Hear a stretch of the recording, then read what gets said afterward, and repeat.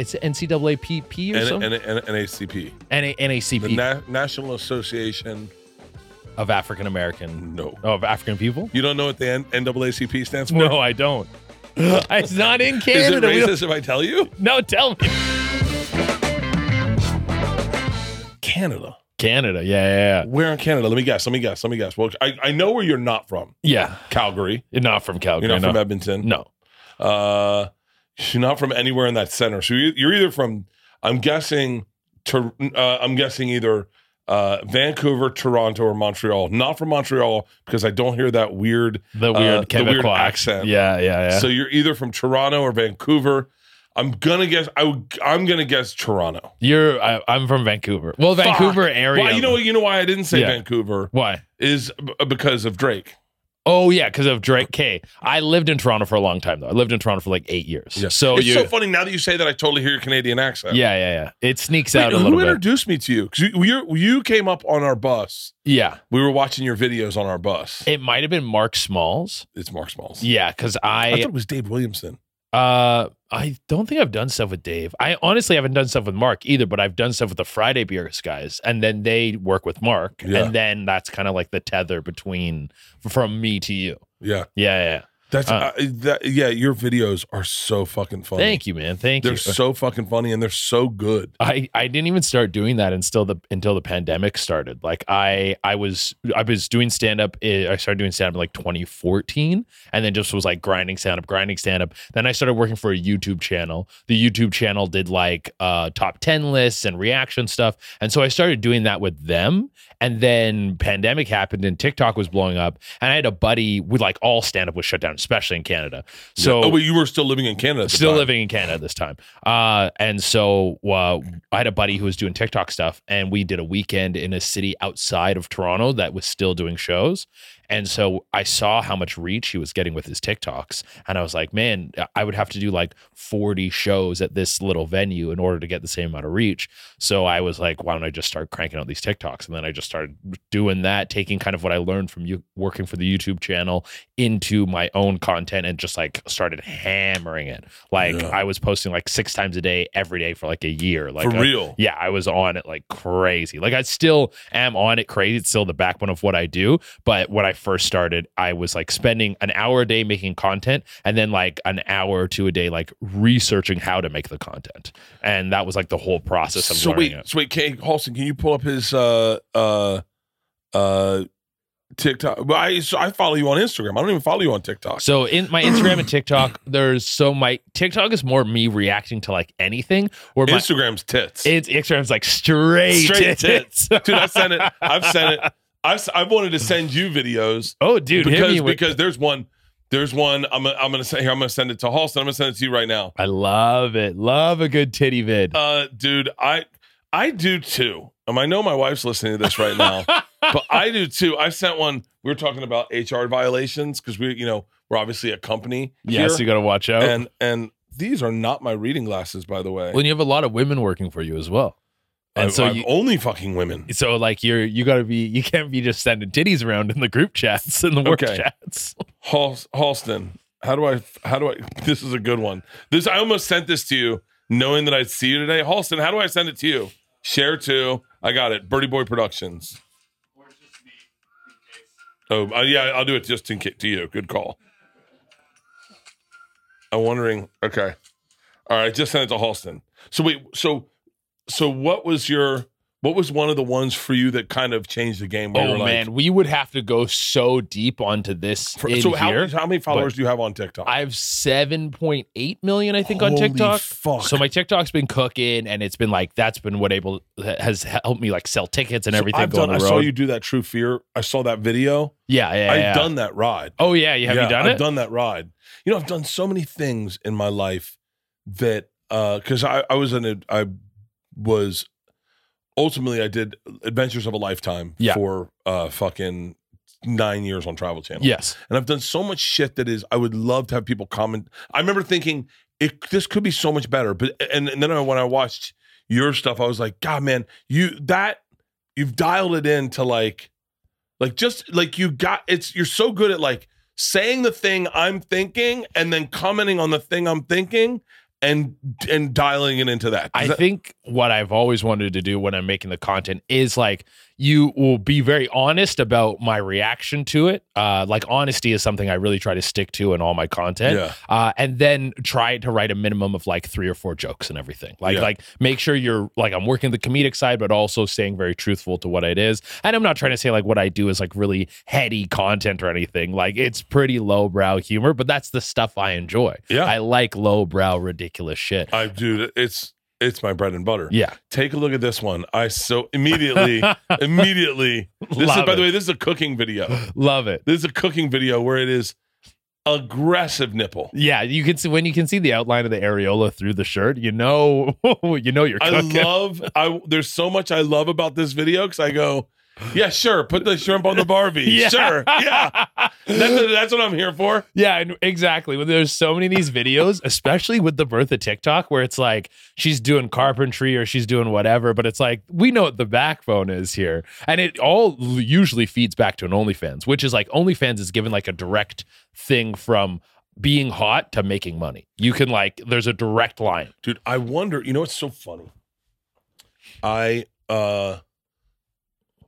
was thinking about you this morning because I went out to breakfast with a couple of TikTok stars that I'm a fan of, and I was talking to them about the business, and you could see, I mean this respectfully, the rudderlessness they had about what they were doing next, or where they were going, and it's so funny because I don't make anything as funny as you do on social media. I appreciate that. Thank you. Like sincerely, you've made us in the bus laugh so much that like you'll be scrolling through and you'll hear someone in the bunk next start laughing and they go, what is it? And go, I'm sending it to you right now. And then, but it's interesting is that you have a game plan. Yeah. You have a game plan for this. And that's the part of it. I think a lot of the OnlyFans ladies don't really have a game plan. I think for me, the whole thing from day one has always been stand-up. Like I started doing stand-up. The only reason I make Instagram content and all this stuff is because of stand-up. And so knowing that always it gives you guidance. Like I know if I get offered to do this thing or that thing, like someone offered me recently, they're like, oh, do you want to do like a weed brand? And I was like, I don't really smoke weed and it doesn't really feed back. You don't smoke weed? I smoke weed a bit. I'm way more of a drinker. I drink. I'm a fucking drinker. I know you're a drinker. God damn it. I wish you had told me we'd be drinking right now. Dude, let's have a fucking drink. Yeah, I'm totally down to have a drink. Can we get a cup? You like whiskey? I'll do anything. Hang on. Do you like, have you ever had, an Aperol Spritz? Yeah, of course. Oh, I love Aperol Spritz. Yeah, Aperol Spritz is great. Hey, is someone downstairs listening to me? Can you grab us 2? I don't even know if we have Prosecco down there. But if we can, 2 Aperol Spritz or 2 whiskeys. Dude, that's a great drink to start the day, too. Dude, great drink to start the day. I'm starting my tour tonight. At midnight, we got on a flight, so technically I'm on tour right now. That's it. Yeah, so you got to start drinking. Yeah. Fuck yeah, I'm so glad. So yeah, I'm not much of a weed guy either. See, so I've always had bad paranoia with weed, and I've had some really bad experiences. You do not look like someone that would ever have anxiety or paranoia. So I've managed it a lot over the years. Like I've had like really heavy mushroom trips that have really helped me like work through my insecurities and stuff, like solo tripping and coming to terms with. Okay, thanks. Keep going. With where my fears and all these things come from, and it's like the baggage that your parents give you that's not yours, and how to let go of these things. Wait, how do we find out the baggage our parents gave us? Because I'm dealing with that. So me personally, I just did a bunch of mushrooms by myself. I literally did like 6 grams of mushrooms, and I had this wild mushroom trip where I felt like my body was sleeping, but my brain was awake. And it was a time in my life where I was only sleeping like four hours a night. I was like streaming on Twitch. I was doing stand-up. I was working. I was brand new to Toronto. Like I was grinding my ass into dust. And I felt like my body was showing me, the mushrooms were showing me what my body does when I sleep. And it's like, oh, like my ears were clearing. My sinuses were clearing. Like you need to heal. This is why you have to sleep. And then after that, I had this whole thing where I was like, hugging myself and looking in the mirror and saying, I love you, and pulling out all these things that like my parents said to me, that experiences I had that made me feel insecure about myself, made me feel stupid, made me feel less than, like I have that inner voice that's constantly doubting yourself. Do you feel like you have, I'm not sure if this is the right thing.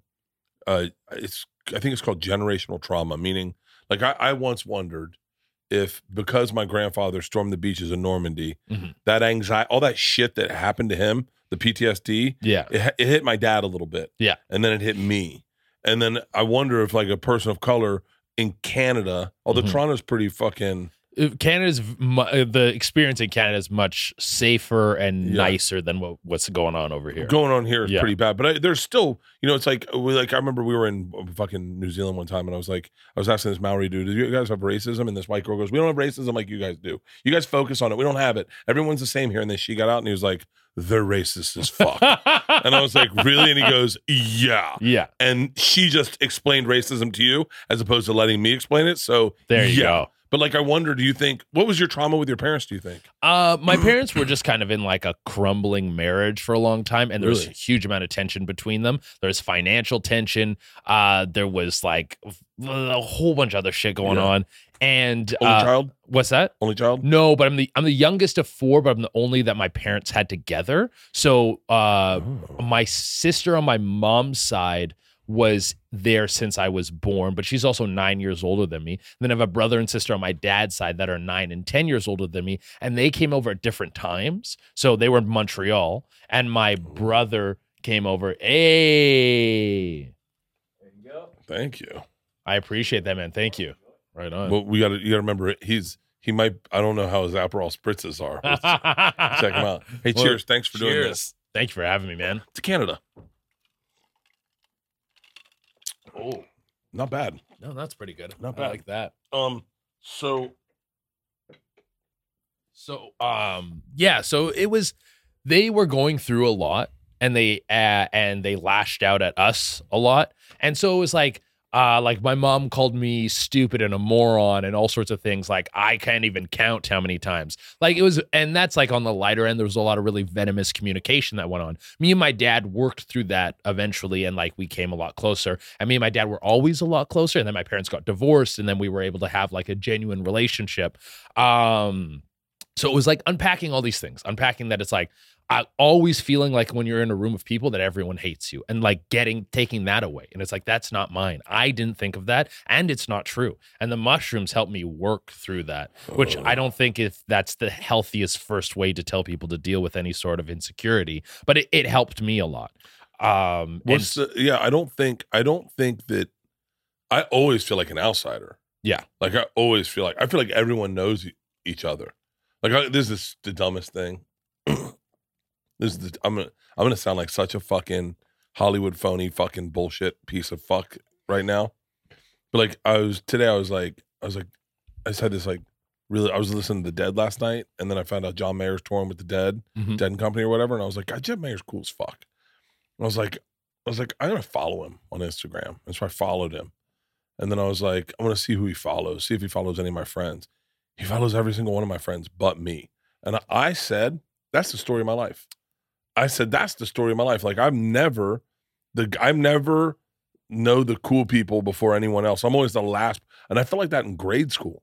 Like I was always, do you remember when girls would be like, oh my God, like a new girl would walk in and they'd be like, and you'd be like all sitting there, like, oh my God, Brenda's from Vancouver and she just got to town.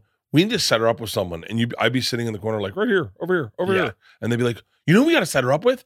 Dave. He is so great. He is such a great guy. And I'd be like, I'm right here, motherfucker. Like, I'm right fucking here. Well, that feeling, like, I feel like a lot of people carry this. One, you have to come to terms with that it's not true, that these things aren't true. And that they're manifested from like insecurities that were brought onto you. Like, I know this stuff it's not easy to overcome. Like, I came here today being like, oh, Bert's gonna hate me, this is gonna go bad. Are you serious? Oh, that's my inner dialogue. It's so all funny. The time. You've only made me laugh. Well, I hope. Isn't that crazy? My only experience with you is making me laugh, and that's it. And but that's just like I've learned to catch myself. I've learned to use that as a trigger to, when I have those thoughts, be like, no, let it go. And meditation is a great thing to help you catch those thoughts and to let them go, to not bury them. Because before I would bury it, before I would have the negative thought and just be like, ignore it and push it down, and it would turn to rage or sadness or whatever. Now I can honestly like take a breath, relax, go back to baseline, and just be like, just be present, just be in a normal moment. I witnessed a grown man one time I will not say any names. He got a bad comment from someone, and he went after the guy, and the guy followed him and got in his DMs, and he said what he was going to do to him if he found him, and what he'd do to his and the guy was famous, and the kid was like 12. Jesus. And he showed it to his mom, and his mom got in the DMs and was like, and by the way, if it wasn't his mom, then that troll was a goddamn genius. And that's the thing with the trolls. Goddamn genius. You can't, there's this thing called the rules of the internet, and one of them is don't engage with trolls. If you engage, they win. Like, it doesn't matter if you try to reason or if you are right or like whatever. All a troll wants is a response. So you just can't give them any response. You just need to let it flow through the ether. I say this, and I know this is a horrible thing to say. I appreciate good trolls. Yo, yeah, like absolutely. I appreciate good. There are some trolls that are out there. Like I did a Reddit Ask Me Anything. Yeah, and it's very monitored. Like you don't see any of the bad questions people are putting out there. And I've never been on Reddit. Yeah, but there was one. There was one where I was like, just read me all of them. I want to hear. And they started reading all of them. And there were a few that made me fucking laugh out loud. There was a few that made me laugh out loud. And I was like, and there was one that the guy got me good. And I was like, I got to reply to it. I got to reply to it. And, but man, there should be like a troll hall of fame. Oh yeah, for sure. There's some that do it publicly. Like I think Andrew Tate, all the stuff he did was just trolling. He was trolling. Ari trolls. Oh, Ari was the ultimate troll. Ari trolled people. The Kobe thing backfired on him. Yeah, he went to, and that's the thing with trolls. If you look at all the trolls, like you look at someone like take Andrew Tate for an example. Yeah, you push it, and then you push it too far. Then he ends up in prison. It's like, Ari, push it. The thing about a troll is you have to keep pushing the envelope to stay relevant and to keep people interested. Yeah. So you need to know when to pull the ripcord and change direction, maybe become a nice guy or take your money and pack it in, whatever it is. Yeah. But Milo, he was another troll. Milo was a fucking... And took it too far. You take it too far, and then you Milo get destroyed. got in trouble for saying that he... And I don't want to, because I never met Milo, but it seems like all my friends are friends of Milo. Mm-hmm. And I never really, I know I know it's weird to even, because it's like, I never had a problem with Milo at all. I don't know him at all. I just know what the internet says about him. But like, what did he get in trouble for was technically something about saying something about underage boys. So I think the thing, he was trying to make a difference between like pedophilia and a different type of like underage sex thing. Yeah. And he was like saying one is okay and one isn't, but one was still like having sex with like 16-year-olds. And that was, I think, again, he's like pushing the envelope. He's trolling. How do I get a reaction? He took it too far. And then it's like, then you'd get destroyed. Because there's like, trolling is in all of us. Yeah. Like a lot of comedy somewhat is trolling. Like you troll when you say like when you'll say a statement, like I used to say, you want to hear something really racist? And that's a little bit of a troll. Yeah. Because now everyone's like, what the fuck's he gonna say? Yes. And then you have a lighthearted response. Yeah. It's a way of grabbing, like a lot of comics troll, their first line is a troll. Yes. To get the audience to react, and then you tell them a joke. It's like saying something you don't believe in to get a response out of people. It's like, at its core, it has nothing to do with your values. It's all about instigating things with other people. I wonder if people look at trolling the way they do like video games. Like they go, like they got like their 5 people they troll, and then they go like, go home and they get excited and they go, I wonder if I got any responses today. Oh.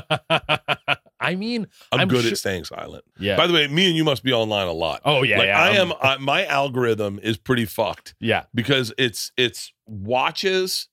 Oh, do you watch that guy who tries to sell watches? Who like fucking in Miami? No, I don't think he's in Miami. There's a guy in Miami who's like, hey, can I compliment you on your 1883 Daytona 1992? Oh, I haven't seen this guy. He's good. Yeah. He's good, yeah. I haven't seen the guy who sells watches. Who's that? There's another dude in, I think he's in New York, and he goes, and it's him just like bartering. He's like, I'll give you $14.50. And they're like, I can't do $14.50. I gotta do like $8.12. And like, he's like, $8.12. And like, it's just like, I think I've seen that guy. Yeah. And it's just does he have celebrities come in too? I haven't seen him with celebrities, but I haven't watched him in a little while. He was just hot in my algorithm for a little bit. Oh, my algorithm right now is watches, sneakers, boat videos, disc golf, and a lot of like surfing. Oh, softball and baseball. But a lot of watches. It's all watches pretty much. I know I got a lot of. The Iron Sheik died? What's that? The Iron Sheik died? The Iron Sheik's died. You didn't know the Iron Sheik's dead? No. Yeah, he died like a week ago. Oh, fuck. Yeah, dude. Legendary guy, man. One of the best of all time. He was going Talk viral big about time. troll. Yeah, dude. He loved a troll. That's like a big wrestler thing, too. It's just to fuck with people. Do you ever hear that Andre the Giant story where he took a shit that was so bad that people were gagging and like crying and puking? No. He was on a plane and he oh my God. So he can't shit with the door closed because he's so big, and he's also like he's Andre the Giant, so he would consume beer like crazy. He was eating like crazy, and he they like pull a sheet. If you're too big to close the door, they have a sheet, and he takes a shit on the plane, and they can't land the plane. But apparently, this shit stunk so bad that people were literally like vomiting and like like their eyes burned, like it was a level 10 shit. Would be the size of my leg. Dude, someone else told me this story about Andre the Giant, where like when he was in Japan, that the toilets were too small for him, so he would like shit in the tub. He would like lay down newspaper and shit in the tub, and then like wrap it up, and then he would like put it in the garbage or try to like take it down and throw it in the trash. And one day he was too lazy, so he just went to throw it out of the window down to the dumpster, and there was some guy down there putting stuff in the dumpster, and it hit him and knocked him out. He got fucking hit with this shit bomb. Yeah. Fucking look at how fucking big he is. Massive dude. He's one of those giantism guys. He had the fucking it's like the pituitary gland, right? Yeah. And just makes you grow and grow and grow and grow. I think he's standing with normal big guys. Those guys are like 6 something, like 250, 260 pounds, and he's like whatever, like over 7 feet tall, like 400 pounds, like a legitimate giant. I bet he had skin tags. Oh yeah, for sure. He had some wild stuff going on. How big do we ever get like confirmation on his dick? How big his dick was? Like that's a regular beer can. It doesn't matter how big his dick is, because like even a small dick on him is like a 12-inch dick. Yeah, that's true. Like he'd hope if he was lucky he'd have a small dick. Yeah, because you don't want a big dick at that size. Exactly. Like if he had a big dick on that body, it would just he'd fuck barn animals. Like, I mean, there's no human that can take that dick. There's nothing. They would have to like. He'd have to fuck a horse, and he's tall enough. You make a fleshlight out of couch cushions or something, so he could fuck. 7'4", dude, like huge, man, huge. That's fucking crazy. That it's interesting how much wrestling permeates real life. Yeah, it kind of reflects it constantly. I remember I was talking to a comic, and he was like, man, I wish I had like a Rogan like you have to put me over. And I went, yeah. Well, what? He was like, to put you over. You know, like in wrestling, when you put someone over, you let them win. Type in the term put over. I hung out with Cody Rhodes a lot. He's a professional wrestler. Okay. And he knows all those terms. And there's like carny speak they do when they're in the ring. Yeah, so they know how to communicate. Know what they're doing. Yeah.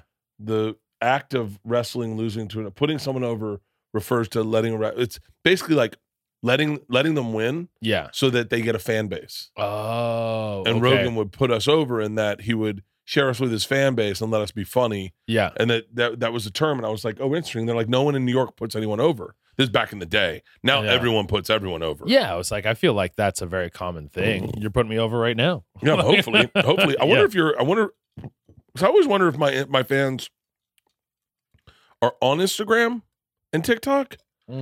Because like I get people that say, I think so. You have a big Instagram following. But people always come to me and they're like, I saw you're the TikTok guy. And then I go, oh, you're not a fan of mine. Oh, like, yeah, because they know you from TikTok. If you know me from TikTok, I would assume you go, what's up, Bert? Yeah. I know you from Two Bears, or I know you from Bertcast or Rogan or Something's Burning. Yeah.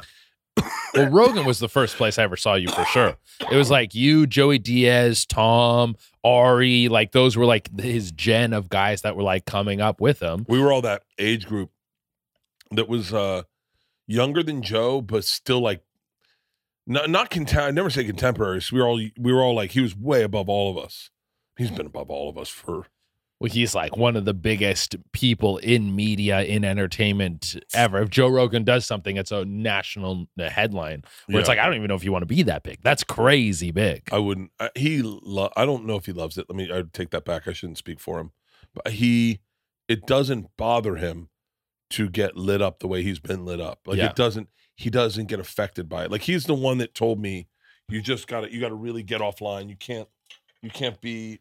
Because none of it's real. And also I call it the difference between caring and feeling and caring. Like when people see something bad happen to someone, people feel. They'll have an emotional response. Yeah. Very few people care, which is like you get up and you take action. Like, do you know who Stacey Abrams is? I do, but I don't. I do. But I get her confused with another person. She registered 800,000 voters in Georgia, leading up to the Trump reelection. Okay. Hold on. Okay. Who am I confusing her with? I don't know. Who's the lady? Is she black? Yes. Okay. She have a fucked up haircut? No. Who's the black chick with a fucked up haircut? Are you thinking of Rachel Dolezal? No. Don't get me started on Rachel Dolezal. By the way, I'm Team Dolezal all the way. You're Team Dolezal? Wait. That's why I don't talk about politics. Explain what you mean by I'm Team Dolezal. I want to identify as black. I think we should all identify as what we want to identify as. Dude, you're like, yeah, I want to be black too. Yeah. Why can't we be black? Yeah. It's the better option. Dude, I mean, if you talk that story is so fucking, it is hilarious, phenomenally insane. Yeah, that you go almost. It's like almost how do you not give her a pass and go, let's see how far you can take this. You know the movie the movie they did about that guy who wrote The Room and fucking Soul Man. No, not Soul Man. No. I'm gonna let everyone laugh right now. That was the funniest thing I've ever said on my podcast. You might have switched me over to drinking on every single one of my podcasts. Oh, do you not normally drink on the pod? No, I don't because I'm a fucking lame-o. I'm trying to be healthy, but I'm going on tour. And you said you're a big drinker, and I always love having a drink on the podcast. I love it. Shane Gillis and I did a podcast. We're finishing what you were saying. Okay. No, do you think? It was the biggest drip of a podcast for like an hour. What do you mean drip? Just so. Yeah. All right, what are you doing in LA? Oh, just like nothing going. And then you can see Shane just getting antsy, and he's like, "Can we have a drink?" And I was like, "Yeah." And then we got fucking wasted, and then we had to edit out the most. Shane and I were talking like the most horrific human beings. Oh, and it was so we were laughing, and then Shane's like, "Oh, we can't leave this in. We can't leave this in." I am sleeping freaking fantastic, and it is because of my Helix. This mattress, I want to say something cool and young, like it slaps or it thumps. It sips. It thugs. I don't know. It's the best damn mattress I've ever had in my entire life. I sleep so well on it that I get excited to get in it. You ever get into a mattress and you go, "Oh, I'm so excited to go to sleep." That's how I feel every time. The Helix lineups offer 20 unique mattresses, including the award-winning Luxe Collection, the newly released Helix Elite Collection, a mattress designed for big and tall sleepers, and even made a mattress just for kids. Everybody's unique. Everyone sleeps differently. That's why Helix has several different mattress models to choose from, each designed for specific sleep positions and feel preferences. I took the sleep quiz. As soon as I was matched with my mattress, soft mattress, because I sleep on my side, I wanted something soft that I kind of slink into, and I do move around all night. As soon as I got that mattress, it came to our house, and I put them in every single room because I never know where I'm going to sleep. They're the best mattresses I've ever had. They're so good, I threw my nephew into it the other day. Like we were playing around, and I threw him in the mattress, and he started to fall asleep. It's so great. Plus, I got 2 free pillows. There's nothing better than more pillows. I want so many pillows, I feel like a sultan in my mattress.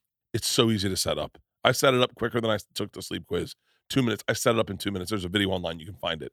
Helix is offering 20% off all mattress orders and 2 free pillows for our listeners. Go to helixsleep.com/Bert. This is their best offer yet, and it won't last long. With Helix, better sleep starts now. I love our next sponsor, Mad Rabbit. Why? Because they still sponsor this podcast, even though I say the word tattoo. Is that how you say it? I say it tattoo. And I'll tell you why. Because my daughter's got tattoos, my wife's got tattoos, and my youngest wants tattoos. And you got to check out Mad Rabbit. Mad Rabbit is committed to reinventing tattoo aftercare. Founded with two friends with a passion for ink, Mad Rabbit creates simple, effective, and natural products that help improve the healing process and preserve tattoos, all delivered directly to your door. Here's the thing about my daughter's tattoo. I go, you got it young. You got to take care of it. You got to keep it moisturized. My wife's looks horrible. Then all of a sudden we rub Mad Rabbit on it, and it looks phenomenal. Plus, they've got all these products you need from for your tattoos, like a tattoo sunscreen, a tattoo soothing gel, and so many more tattoo goods. You're going to be in tattoo heaven. I'm being serious. I do not have a tattoo. I kind of want a tattoo, but if I get a tattoo on the top of my body, I think all people will look at as my tattoo when I perform, and so I want to get one on my leg or something. I want to get one of my girls. They want to get one, and I'm telling you right now, Mad Rabbit's the go-to if you have a tattoo. So when you think of tattoo care, think Mad Rabbit. They've preserved over 1.5 million tattoos, and right now they've got an exclusive offer just for Bertcast listeners. If you go to madrabbit.com/Bertcast and use the promo code Bertcast, you'll receive 25% off. That's 25% off when you head to madrabbit.com/Bertcast and use our promo code Bertcast. What you're gonna say? We were talking about Dolezal. If someone needs to do a movie like, can't remember what the fuck it was called, whatever that movie was where James Franco played the dude who made a disaster artist. Someone needs to do that kind of movie about Rachel Dolezal infiltrating NCAA. It's NCAAP or something. NACP. NACP. The National Association of African American. No. Oh, of African people. No. I don't know. Wait, I'm Canadian, man. Hold on. What's your ethnic the background? My dad's Haitian, and okay, that's black enough. Yeah. You don't know what the NAACP stands for? No, I don't. It's not in Canada. Is it racist if I tell you? No, tell me. It's the National Association for Colored People. Is that really what it is? Yeah, for colored people. Oh, geez, we got to change that name. We got to update that. This fucking, what was the one? It's pretty aggressive. That is an aggressive name. Absolutely. Well, there's the other one that is pretty aggressive, is the Negro College Fund. The Negro College Fund, but that's like a classic. That's like a classic. We're holding on to it. It's so funny. I got so hyper aware of language at a certain point. Yeah. You can only say it in the context of the Negro League. That's the only context you can say it, or Negro College Fund. So I was obsessed with some of the players. There's a great documentary that about baseball that Ken Burns did. And man, it is, when I was a kid, my favorite player was Satchel Paige. And I was a big fan of fucking baseball. All these old players that no one knew about, I was a fan of, and I used to like. My wife's listening; she's going to laugh hysterically. I was a really big tracer, so I would put thin paper on pictures and then trace pictures. And I loved tracing pictures, and I traced pictures of all these old baseball players and football players, and I was what I do to calm down. I had a platform that would illuminate, so you could put a piece of paper on top of it and then put a light paper on and just trace. And that just was like your piece. You would just like go into I was a into zone. Figuring horses and precious gems. I heard about the figuring horses. I was obsessed with figuring horses. Really? That's such a and precious gems too. Yeah. I still am. That's really like still am. In Breaking Bad, when his back's hurt and he can't get out and he starts ordering all the rocks and shit. Oh, dude, I had a rock tumbler. Really? I had a rock tumbler when I was a kid. Yeah, rock tumblers are badass. You can find bullshit rocks, put them in a rock tumbler, and they shine up. And you're like, I fucking obsessed with figuring horses. This is like a different level of nerdy. Like, I'm a big, growing up, big video game guy, comic book nerd, like that kind of stuff. Rock tumbling and figuring horses. I don't even know where to place you. Well, I couldn't read. Like, I was a bad reader. I still am a bad reader. I couldn't read. I remember they had books. They had books, and they started green, and then blue, then red, and then it would get up to like emerald, sapphire. Like, those are the big books, and then you get them in first grade. And the thing was, you read it, and then when you read all the greens, then you went to red, and then you would read all the reds, and then you'd go up. Man, end of first grade, I remember Mrs. Thompson said, "So how are we doing on the books? What color are you at?" I said, "I'm still on green." Yeah. She was like, That's all year. You haven't read any of them. I said, I can't get through the first one. And she was like, hold on. Like you can't get through it as in you couldn't read, or it was like just so boring. You're like, I can't even push myself. My brain through doesn't read. My brain doesn't allow me to read. Are you like dyslexic or something? I am dyslexic. Oh, I am okay, dyslexic, but I'm dyslexic, but I think I'm probably way better today than I was then. But I also have such a vivid, bizarrely active imagination that if I try to sit still and read, my brain disappears and it goes fucking anywhere. Yeah. No, I'm not a great reader because I just get like kind of too antsy. I get bored. It really is hard to hook me into a book. I've tried to push myself. I've kind of switched to audiobooks more because it's just like I can do an audiobook and just like go for a walk and then it just gets even in there. An audiobook I'll disappear in it. Really? Yeah, I'm trying to do. Rogan sent me one, but what Rogan is interested in is like the most mundane shit. But are you doing like fiction or nonfiction? No, always nonfiction. Okay, do fiction. Wait, hold on. Nonfiction's like real life. Nonfiction. So, why don't they just call it real life or fake? I don't know. It's such a dumb term. Yeah. Also, nonfiction, it's like, shouldn't it? Why is it the negative? If real life is the negative of this thing, it doesn't make any sense. If I was on an operating table and they're like, all right, we're going to give you the defibrillators, but real quick, which books do you like, fiction or nonfiction? I'd be like, give me a different question. Yeah. All right. The ones that are real, sir. Yeah, real books. I want to know about Teddy Roosevelt.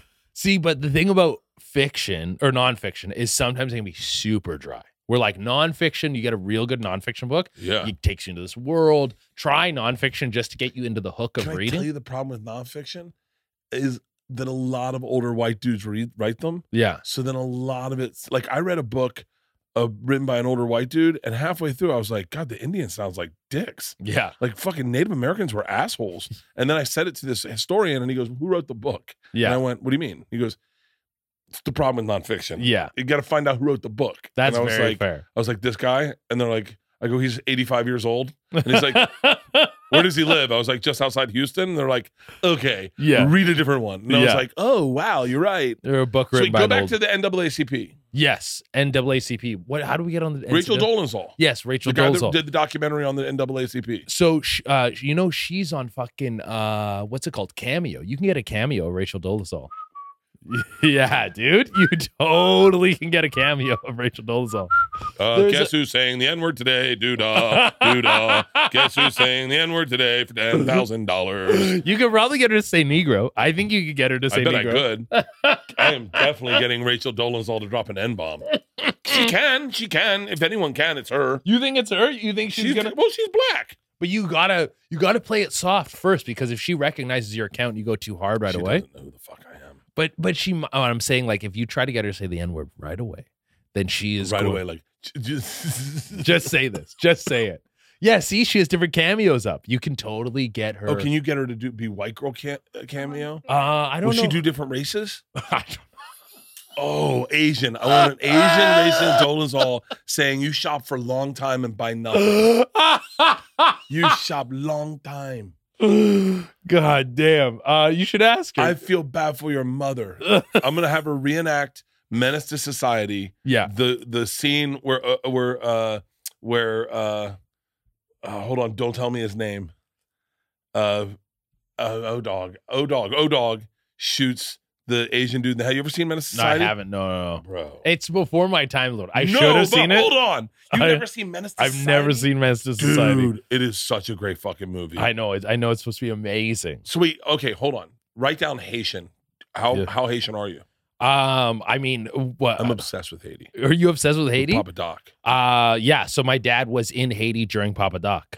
So like, take it slow. Pretend we're making love for the first time, and you want me to come back because I love that phase of Haiti is so fascinating to me. It's crazy what he did to the country. Crazy. Yeah. Like, so my dad was there that was like the end of his time there. So he was born there, grew up there, and then it was around 28 when he left. But there was a few years leading up to that where Papa Doc had taken over the country. And he told me he would do things like he would come into a place that like makes t-shirts and be like, you only make Papa Doc branded stuff. And then when they sold everything, he would be like, hey, give me all the profits.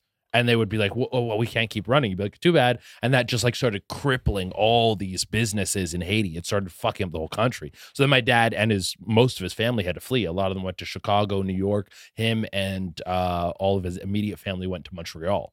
And that was his an first interesting place from Haiti to go to. You speak French. Oh yeah. Well, I'm a dummy. Exactly. Do you speak French at all? Je parle un peu français, mais ça fait longtemps que je parle pas français. Yeah, mais then, yeah, Oh, so man.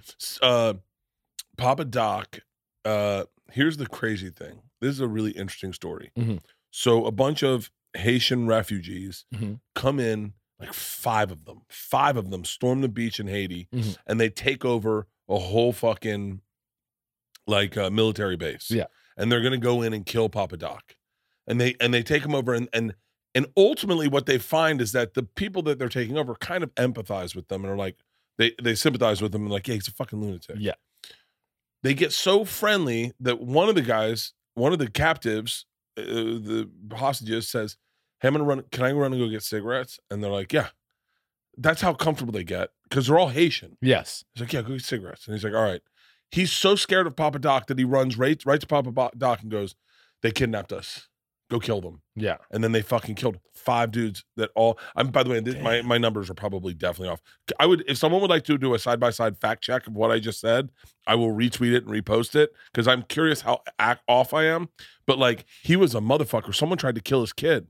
And then he figured out who it only could have been because he was like, well, how many sharpshooters do we have in this country? Yeah. And then we just killed them all. Yeah.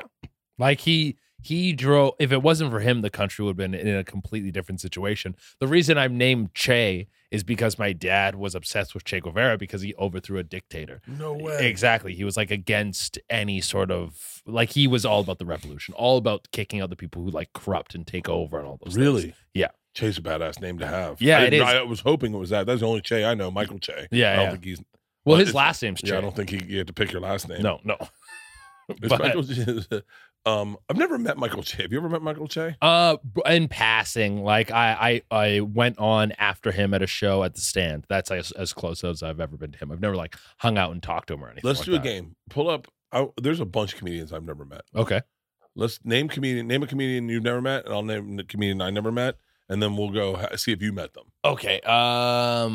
Okay, a comedian I've never met. I'm trying to think of who's popping around. Taylor Tomlinson. Oh, such a racist. No, she's fucking awesome. Yeah? Yeah, she's pretty fucking awesome. She used to open for me when she was younger. Oh, really? Yeah, she used to open for me. I'm trying to think of a comedian I've never met. I've never met Jerry Seinfeld. I've never met Jerry Seinfeld. No. For real? Oh, yeah. No. Just pretend you know him really well. Yeah. We'll start that over. Okay. Pretend you know him really well and just talk me through. Okay. Ready? Okay. Yeah. I've never met Jerry Seinfeld. Oh, yeah. I've met Jerry. Oh, for real? Yeah, 100%. What's he yeah, like? no, he's like you would, the way he comes off on some of his things is like really pompous, but it's just because he's so confident in what he does. He knows he's one of the best of all time. Yeah. And he's not overplaying or downplaying. He's exactly where he needs to be in confidence. He had one of the best TV shows of all time, one of the best stand-ups of all time, sold some of the most tickets, some of the best comedy he's ever created. Yeah. Have you ever gone on vacation with him? Yeah, we went.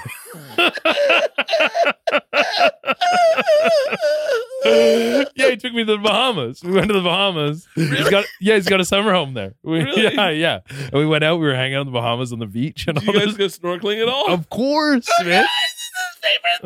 His favorite thing is snorkeling. Love snorkeling. I actually used to be a scuba diving instructor. Wait, Yeah. is this part of the bit? No, that's true. Oh, That's true. Oh. Wait, for real? You used to be a scuba diving Yeah, I used to be a instructor? scuba diving instructor. I was Where? in Mexico. I was a scuba diving instructor for 3 years in Do you Mexico. speak Spanish? No, my Spanish is garbage. Okay. But because where I was very touristy, so I basically just worked with all the English speaking clients. My French was better back then, so I did some tours with French speaking clients.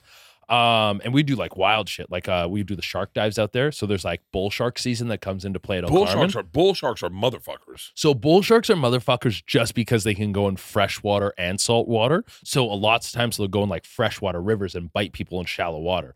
On the dives, we're not in cages or anything. You just go down and you'll bring like a water bottle or like a piece of metal to make noise. So if you have a water bottle, you like crinkle it. If you have a piece of metal, you bang it on your tank and they feel the vibrations and they come check it out and they just start swimming around you.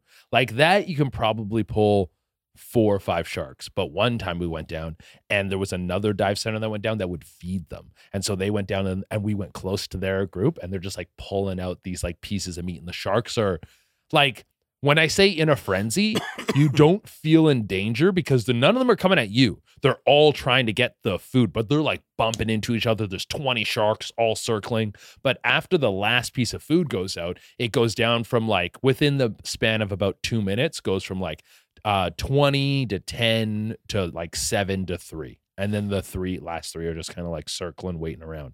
But it was cool as shit. And that would happen every winter. The bull sharks would come back. Really? Yeah, it was cool as fuck. Wait. How do you become an instructor? How certified do you have to be to become instructor? So you need, I don't know if they've changed the rules since when I did it, but you need to do like 100 dives, I think it is. 100 dives to become like a dive master, and then you have to do a bunch more to become an instructor. And then you have to do like these tests, like you do a whole thing of like what to do in this situation, what to do in that. So you do like dry land, like basically book tests, and then you do a bunch of like in water tests, like like a rescue pull, or like there's certain things you need to do, like an emergency exit to the top. Oh yeah, is this the PADI? Instructor. Be a certified diver for at least 6 months. Done. Yeah, have at Hold least a PADI dive master certification. Don't have that. At least 60 log dives. Don't have that. Current CPR. Don't. I do have that. In-date medical approval for scuba diving. Yeah. So wait. There's one thing I've dove maybe 10 times. I'm guessing. right on. But it's funny. Our instructor was a guy named Zen. One of our instructors. It was kind of, when you do it for television, all the rules are kind of broken. Yeah. So one of our instructors was a guy named Zen, and we thought he was all but fucking useless. Did not speak English. Yeah. Dive. Just hand signals. That's it. Oh, down. And you're like, yeah, okay.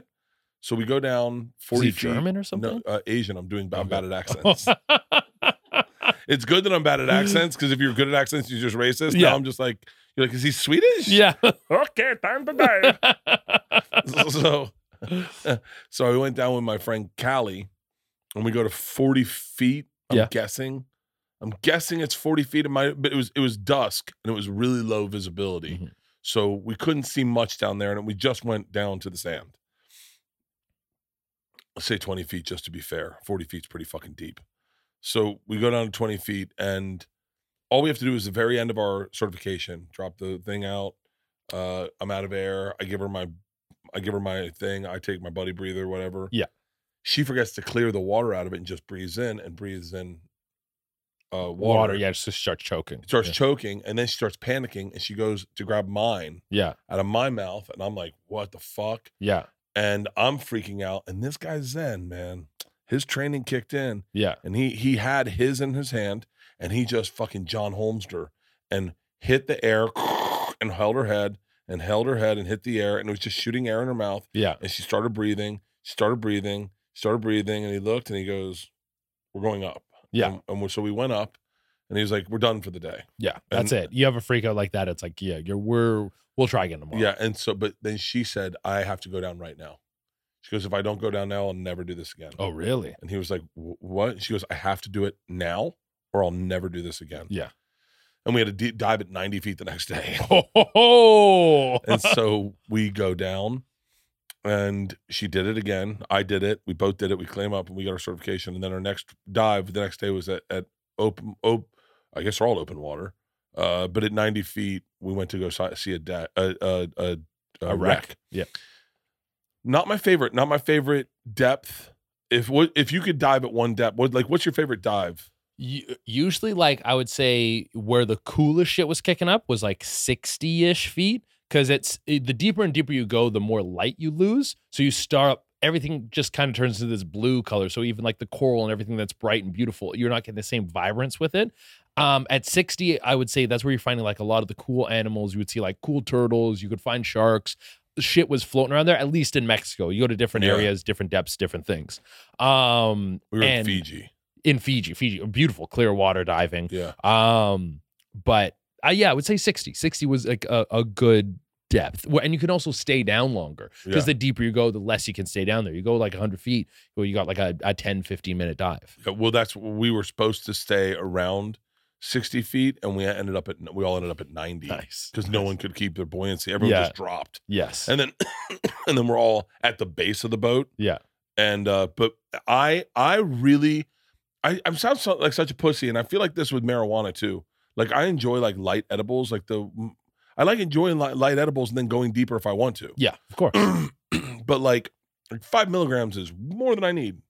That's it. Yeah, it gets you to where you need, and that's your dose. You don't need to like. There's a weird thing with weed. There's this like a huge like ego culture around it, where it's like, oh, you got to hit this, smoke the blunt, get super high, and it's like, man, you would never do that with booze. You would never be like, yo, get so fucked up, you like don't know who you are anymore. No, because that's dangerous. Yeah, and I feel the same about diving. Yeah, like when my favorite dives I've done were at like I want to say the deepest we went was like 50 feet. Yeah. And it was all around a reef.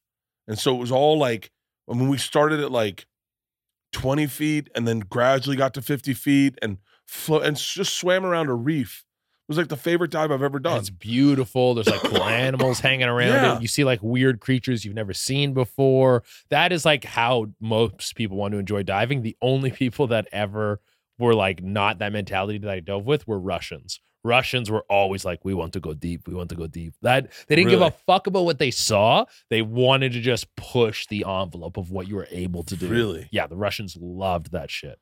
And then they would go get drunk right immediately after.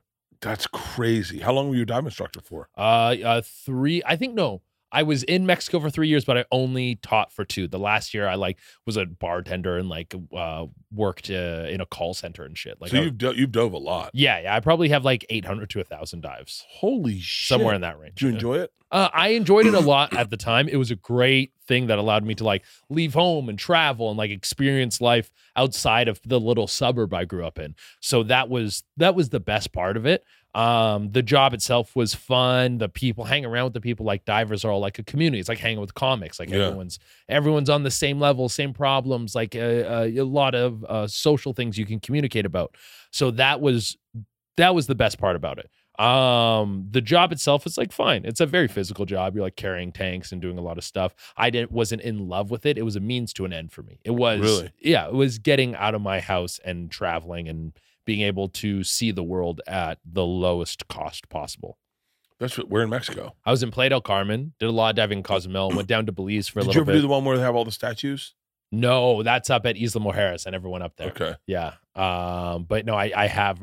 I think that dive is good, but it's not great. Like I was all about the wildlife, like coral, sharks, eels, like seeing living things was like, I was like, that's what I'm in here for. Did you ever do any cenote dives? Yes, I did do cenote dives, but just the cavern diving. So there's like cavern and cave. I didn't do cave. I did cavern. Yeah, so I did the cavern diving. Cavern where it's just, you're just diving in the big open thing. Yeah. And I'm not crawling in any space. Exactly. There's always natural light. That's the difference between a cavern and a cave. I knew some cave divers, and the cave diving course was fucked, man. Really? They would like make you, because you need to be ready to react. So they would do shit like you put your line down to get out of the cave, and then you would have these markers that you would like touch that could lead you out. And they would do things like fuck up your markers, make you take your mask off. So you'd have to like go into the cave, they take your mask off, kick up silt, so there's like zero visibility, and then you would have to use the line to get out, but your markers came off, so you would have to like go to a line, and there's like 5 lines going in different directions, and you're like, hey, which one was mine? Which one was mine? Okay, this one's mine, and then keep following your way out, all in zero visibility. Did you ever hear Cowboy Cerrone's story about cave diving? No. It is one of the most intense stories I've ever heard. It's on Rogan's podcast. It's too long to share, but it is. You know who Cowboy Cerrone is? Of course, yeah. He got into a cave dive, and he got into a bad situation. Oh shit! Cowboy's a fucking badass. He almost died cave diving.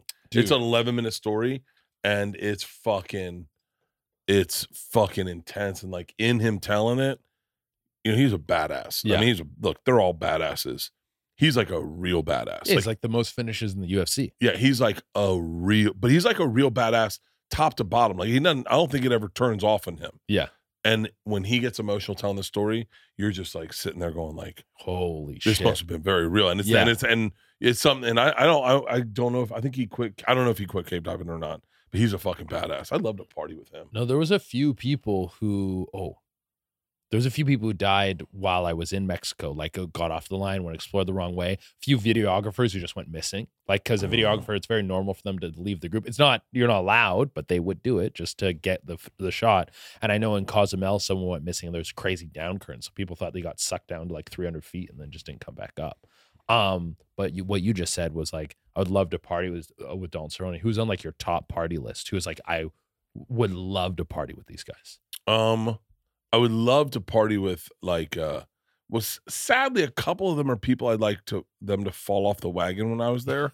I get that feeling. Like Ben Affleck would be one that would be cool. Oh, is he sober? He's sober. He's sober, and I'm glad he's sober. I'm like, he's really happy. Yeah. And I don't ever want him to fall off the wagon. However, if he does, you're like, I would like to be at that party. Yeah. I would like to be at that party to be like, to get that first drinking in, to go like, so what is it? Like, what is it? Yeah. Like, tell me what you're feeling right now. Like, because there's a part of me that understands that. I don't understand his brain. Like, I drink a lot, but I don't to that. Like, I don't the way he does. Where it goes out of control. And he's got so much. I'm really like, he's my age, but I think very fondly of that guy. Yeah. I really do. I feel like I root for him and everything. Him and like. Are you buddies with him? Have you hung out with him? No, I've never even met him. Okay. But I would really like to party with. I say John Daly all the time because he's a famous that's what he does. I'd love to have some drinks with him. I'd love to play golf and drink with him. Yeah. Although I think he'd drink me under the table pretty quick. Really? Yeah, because he drinks. I mean, he drinks. Yeah. Like he drinks. Like he's the kind of. There are people that drink that they do it to just get. I don't mean to say this bad about John Daly. I don't think this is him. But they're like, I have a couple friends who need to have a drink in the morning to just get to even. Yeah, they're like, they don't know, they haven't been sober in so long. Like a little drunk as well. I have a bunch of friends like that. Yeah. And I'm not like that. I worked out this morning. I work out every morning. I start my day pretty early. I get my shit done. Yeah. And like, this is an exception, but a fun one. Cause like I got to do Bobby's podcast today. Okay. And so I'm like, I'm just doing this. And then I do an HR meeting. Maybe I shouldn't be doing that drunk, but then I go to do Bobby's podcast. And then I'm done for the day. So I'm like, I'll probably bring drinks over to Bobby's podcast. I'll have a couple that's cocktails. Great. But I would love to get high with Seth Rogen. Yeah. That would be fun. And I don't smoke that much weed, but I think it would be fun to get high with Seth Rogen. Yeah, and maybe you just take a couple hits, you hang out, and his whole process of seeing like how he rolls, how he hits, how much is he smoking. I've gotten high with Snoop. Oh, really? Yeah, I've gotten high with Snoop. I've gotten fucked up with Snoop a couple times. He's fun. Yeah, he seems like a great dude. He's the sweetest guy. In terms of marketing himself, where he's bounced from like person to person to person, and like he's like in the video game space. He's like hanging out with Martha Stewart, one of the greatest rappers. Like everything he's done has been an incredible feat from the next into each area. He's fucking awesome. I've gotten fucked up with a lot of people you want to get fucked up with. I think. I wonder I'd like to get drunk with Mel Gibson. Yeah. That could get wild. I just like to get him a little unhinged. And plant some seeds. Oh, exactly. Push him a little bit. So what do you think about this? What's your opinions on this? You see this in the news and just see where he like starts to go a little crazy. You've been watching the NBA playoffs? Yeah. Yeah. He's like, no. I go, wonder why not? Like, I like to just, there's some about Mel Gibson that just like, he was our movie star. Yeah. And to watch him kind of go a little crazy and then know it's because of alcohol. Yeah. I don't know. I kind of those guys that take that ride. I always like it. I always want to see it. I like pushing it. Like I was doing a show in Naples, and when I was on stage, I said something. Captain Brian's? No, Off the Hook. That's Captain Brian's. Oh, is that Captain Brian's? Yeah, okay. So I said something like, we can't do this, but we put a man on the moon. And then people in the crowd were like, allegedly. And I was like, Yeah. oh, you guys don't believe in the moon landing? I was like, what else don't you guys believe in? They're like, what's his name? Fucking, they're like, Biden's dead. He has a replacement. I'm like, yo, they're like chemtrails. And we just started going off. I was like, we're going to have January 6th too in this bitch. We're going crazy. I love when people don't have my ideas. Oh, I love it more than anything. Because it's like, let's just go. I was like, teach me That's what why you think. That's why I'm a big Rachel Dolezal fan. I would love to fucking have her on my podcast. Oh, she would do it. Have you reached out? No. Hey, Rachel. I'm Team Rachel. Dude, please. I'll have everything set up here. I'll have Hennessy for you. I got blunts. Whatever you want. Yo. Has she done a long form podcast? She shouldn't. If I was her, I wouldn't. But like, don't you want to get to the bottom of like the whole journey? I need another cocktail. The bottom of it is today. The bottom of it is ultimately it's a white person who believes they're black, which is one of the wildest things in the world. However, here's the deal. Okay, I'm not going to say who told me this, but I'm going to say it to you, but we're going to edit it out. Okay. The comedian. Yeah. Keep that in. Yeah. He was like, is it crazier or as crazy as someone thinking that they're a man or a woman? Like, yeah, I get what you're saying. He was like, what's like, he goes, look, I'm on everyone's team. But he said, but like, if you said to me 20 years ago that there would be a Caitlyn Jenner, I would be like, that's crazy. Wild. That's wild. Yeah. Are you saying to me that in 20 years that we're not going to I do see that? My honest opinion on all these things, the divide has never been like race or gender. It's always been money. And where I think we're going is we're going to get to like this sort of like cyberpunk future where you can literally go into a place, they like CRISPR your genes. You're like, what's in this summer? Oh, it's girls with curly red hair and black skin. And they can go, They just identified the gene for baldness and they identified it and they can get rid of it. And it's like, we'll change you. We'll change you on a genetic level. Look at Ozempic.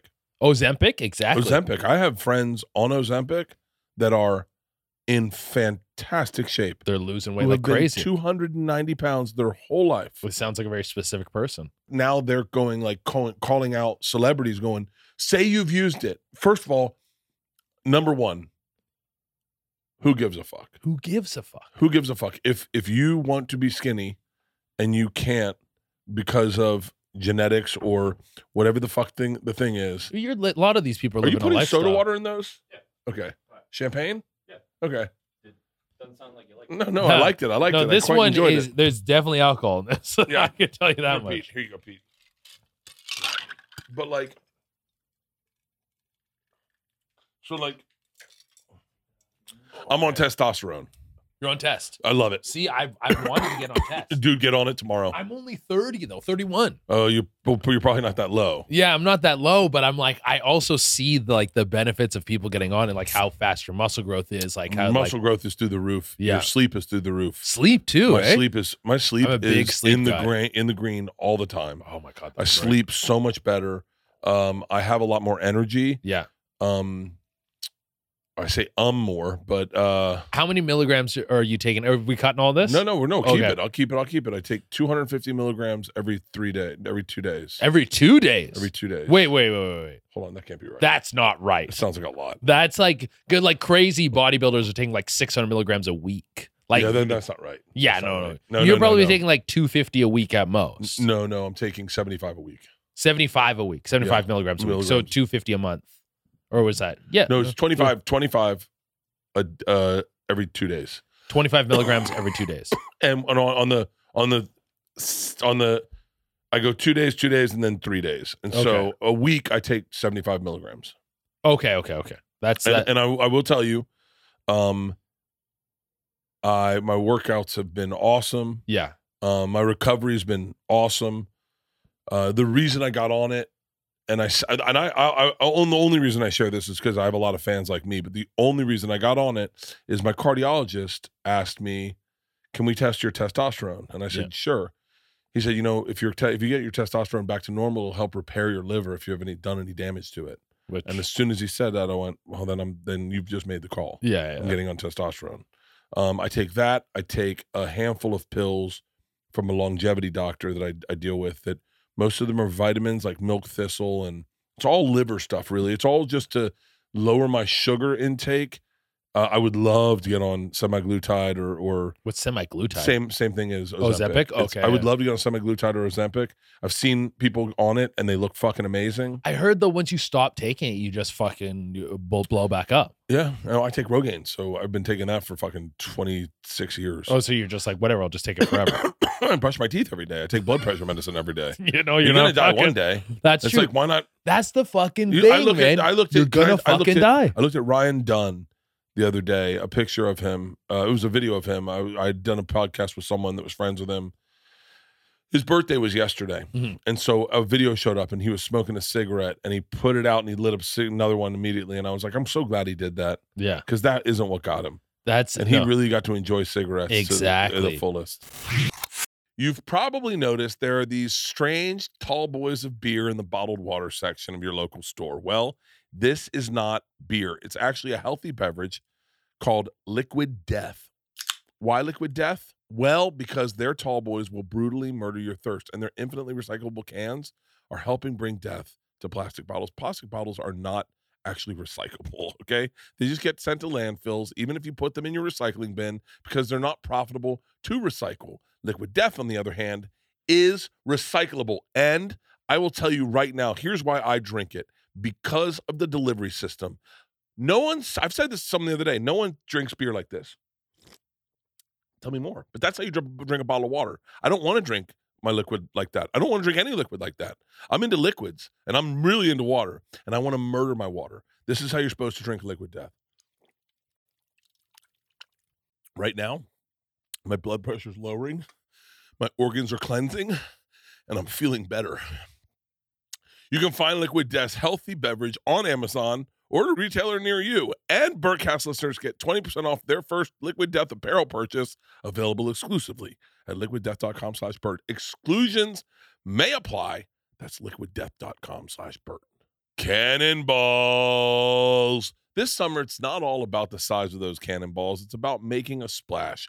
With our friends at Manscaped, prep for barbecue season by making sure your grill master has the hottest dogs the summer's ever seen. When you're at the cookout, let the meat speak for itself. With Manscaped's Performance Package 4.0, it's time to get ready and not sweaty by going to manscaped.com and using the code BERT for 20% off plus free shipping. I just shaved my balls the other day. Someone else's. It was Leanne. We trim each other. It's a little bonding experience. It's kind of fun. It's flirty. It's fun. Dude, our go-to is Manscaped. You cannot trust trimmers, liners, anything else. It is like a hack job down there. Here, let me explain Manscaped. The Performance Package 4.0 has everything you need to guarantee you'll have the most mouth-watering treats at the party this summer. They have the ultimate bundle for your summer grooming. The Lawnmower 4.0 trimmer features a cutting-edge ceramic blade to reduce grooming accidents thanks to their advanced skin-safe technology, and it does reduce. We've never had a problem. I'm telling you, we've never had a problem. The Lawnmower 4.0 has the 7,000 RPM motor. A new multifunction on and off switch can engage a travel lock so it doesn't go in your bag and then it's dead when you get there. And it gives you the ability to turn the 4,000K LED spotlight on and off when you need a more precise shave. And trust me, this thing is awesome. The light makes the trimmer. In my opinion, the light makes the trimmer because you never have enough light down there. And no one wants to go down and shave their balls with a headlamp. So get 20% off and free shipping with the code BERT at manscaped.com. That's 20% off with free shipping at manscaped.com and use the code BERT. Manscaped, the perfect way to get your patties sizzling hot this summer.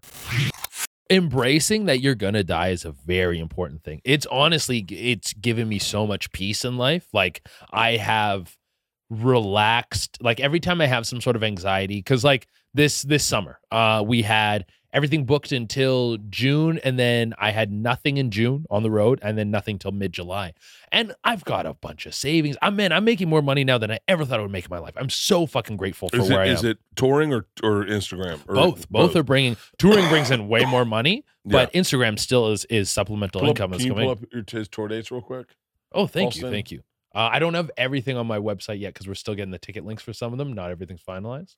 But is Durena Haitian? So my dad's real last name is supposed to be Francois, which is that's Haitian as fuck. Haitian. But he had a falling out with his father, changed his name to his mom's last name, which was technically his stepmom. The woman who raised him was his stepmom. Her last name was Durena, which is clearly Latin descent. Crowfoot. I had the Crowfoot. That's a great place. The Crowfoot. Oh yeah. In Michigan. No, in August. I've done that. That's like a cool rock venue, I think. Oh really? I think sick. So. Yeah, we got one night there. We got Oklahoma. Go to the top. New York. So I'm doing a one nighter at Brooklyn Comedy Club.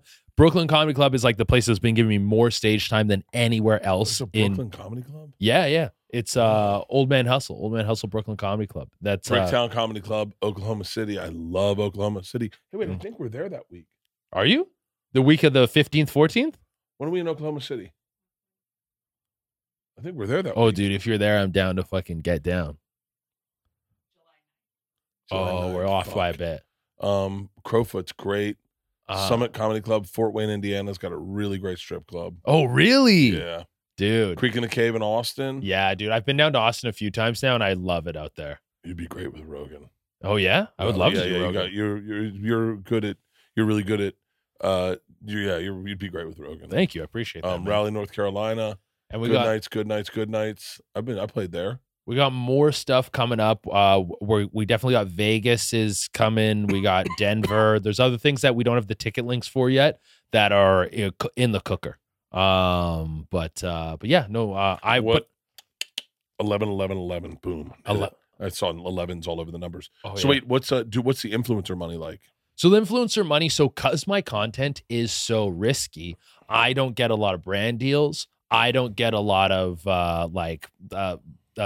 bonus programs. Like I can't do the bonus program because of violations. It's like you get money for views. TikTok I get no money for views because I'm Canadian, and their bonus program or their creator program, whatever it's called, is only America, Spain, France, Germany, like a few places. Wait, so what's you can get bonus program, you get money just for getting a lot of views? Yeah, but the money's not great. Facebook, if you can get views on Facebook will you can bring in cash. For real? Oh yeah, absolutely. Some dudes I know. Am I getting any of this money?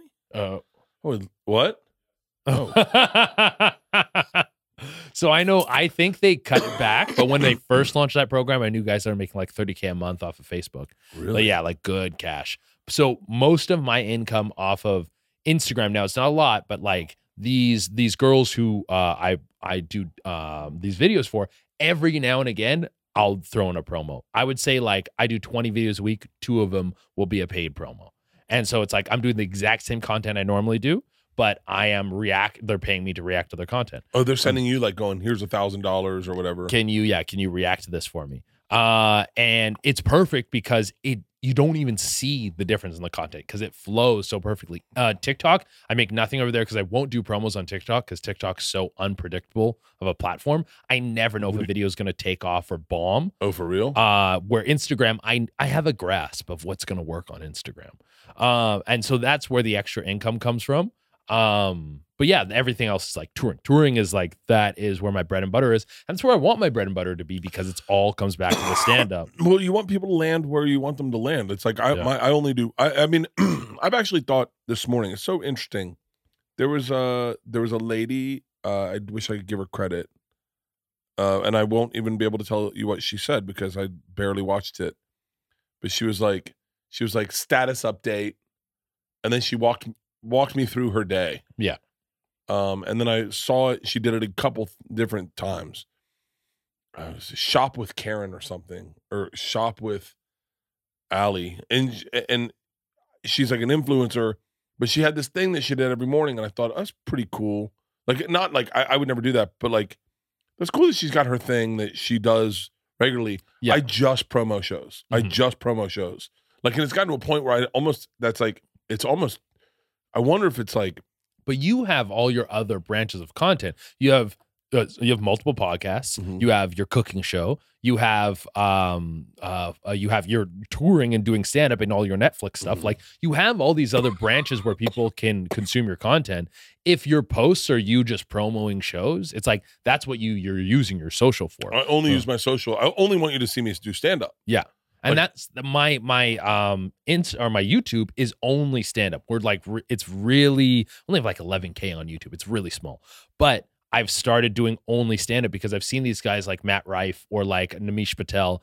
They built their following off of straight stand up, and their conversion of viewer to a ticket purchaser is higher than mine, even though I have like a larger following than Namish Patel. So now it's like focus on making people know that I'm a stand-up first, and that's the big focus, like for the rest of the year and for the rest of forever. Well, it's crazy because I definitely did not know how big either of them were or were going to be, especially Matt. I think Matt's massive. Matt just changed the game this weekend. Oh, what did he do? I mean, he announced his tour and it sold out immediately, and they added second shows immediately to every show. And he shot a promo video with Ashton Kutcher. That's right. Yes. And I'm telling you right now, and I'm saying this just as a sideline reporter, but there are a lot of comics probably in their feelings about Matt Rife. Oh, for sure. Young, hot, like blown up on TikTok. Jack. Like, of course, people are his audience is all like chicks. Like but of course people are gonna be jealous. Of course. I was at dinner we were doing that hot pot thing, and our two friends, their daughters were there. Mm-hmm. Daughters are 16 and 15 and 17 maybe, both Asian. And they said, Bert, do you know Matt Rife? And I said, I do. And they said, he's funny. And I said, that's interesting. Name all the comics you know. And they went, you and Matt Rife. That's, what's wild is like, because I'm on the ground floor of New York. I've only been in New York for like a year, so I'm still like hustling. I'm not even past all the clubs there. I'm still making shit happen there. You're starting to see, it's not happening all the time, but every now and again, there'll be an audience that is like all women 20 to 22. And you're like, you would never see that in a comedy club before. Never. But Matt Rife has introduced this whole other group of people to stand up and made them interested in stand up, which he's not eating off of my plate. My plate is like fucking bros and perverts. Like I'm happy with what I got going on over here. Yeah. But it's so beautiful to see comedy grow in that way, to see it turn into like the realm of music where you're going to have all these different genres and all these different people that are interested in different comics for what they bring to the table, and everyone's voice, not everyone's, but there'll be a plethora of different voices you can pick from. Well, I think that people need to realize that, like, I mean, look, I don't even want to put this out there because it sounds like we're predicting something that maybe it didn't or won't happen, but there will be jealousy of Matt, and that's just the way the business works. There are people that would be trying to shit on what he's doing or downplay what he's doing, of course, because they can't do it. They just don't know how to do it, and they don't know how to. And here's the other thing: there'll be 50-year-old comics, 50-year-old white dude comics, shitting on Matt Rife, not realizing not one human being that's going to his show would ever go to their show. Absolutely. The number one thing you have to realize is like, he's not stealing all the comedy fans. Jimmy Kimmel, this is a little insight into television history. Is not going to register with anyone because I'm the oldest man in the fucking world. No one remembers when Jimmy Kimmel came to late night. Do you remember that? No, not at all. When Jimmy Kimmel came to late night 20 years ago. Fucking see how long Jimmy Kimmel's been on ABC. Was it 20 years ago? It had to be. I was 11 years old. Something very interesting happened. He got a what? How long is 2003? Yeah, 20 years. He's been on 20 years ago. He premiered with like 2 million viewers, which at the time wasn't like humongous. But what fascinated networks was that Letterman and Leno didn't move their numbers at all. Their numbers didn't move at all. Yeah. So he didn't take from them. He just added 2 million people who weren't watching late night television came to over there, for and him. then ABC was like, well, fuck. He just took 2 million people who weren't watching television and got them to watch television. Yeah. I bet he can add to that, and he has. That's why he's. I mean, I don't, with that, I think he's the biggest thing in late night television. Oh, is he the biggest yet? I'm sure he is. I mean, no disrespect to anyone. I'm like, I was the only one I would watch. Yeah. No disrespect to anyone, but it's like, it's Jimmy Kimmel, you know. All the things you're saying are absolutely true. Comedy has, people have been talking about this for a long time, like with the inclusion of Netflix, of like really taking on comedy on their back and like to blow up their platform and blowing up comedy simultaneously. Yeah.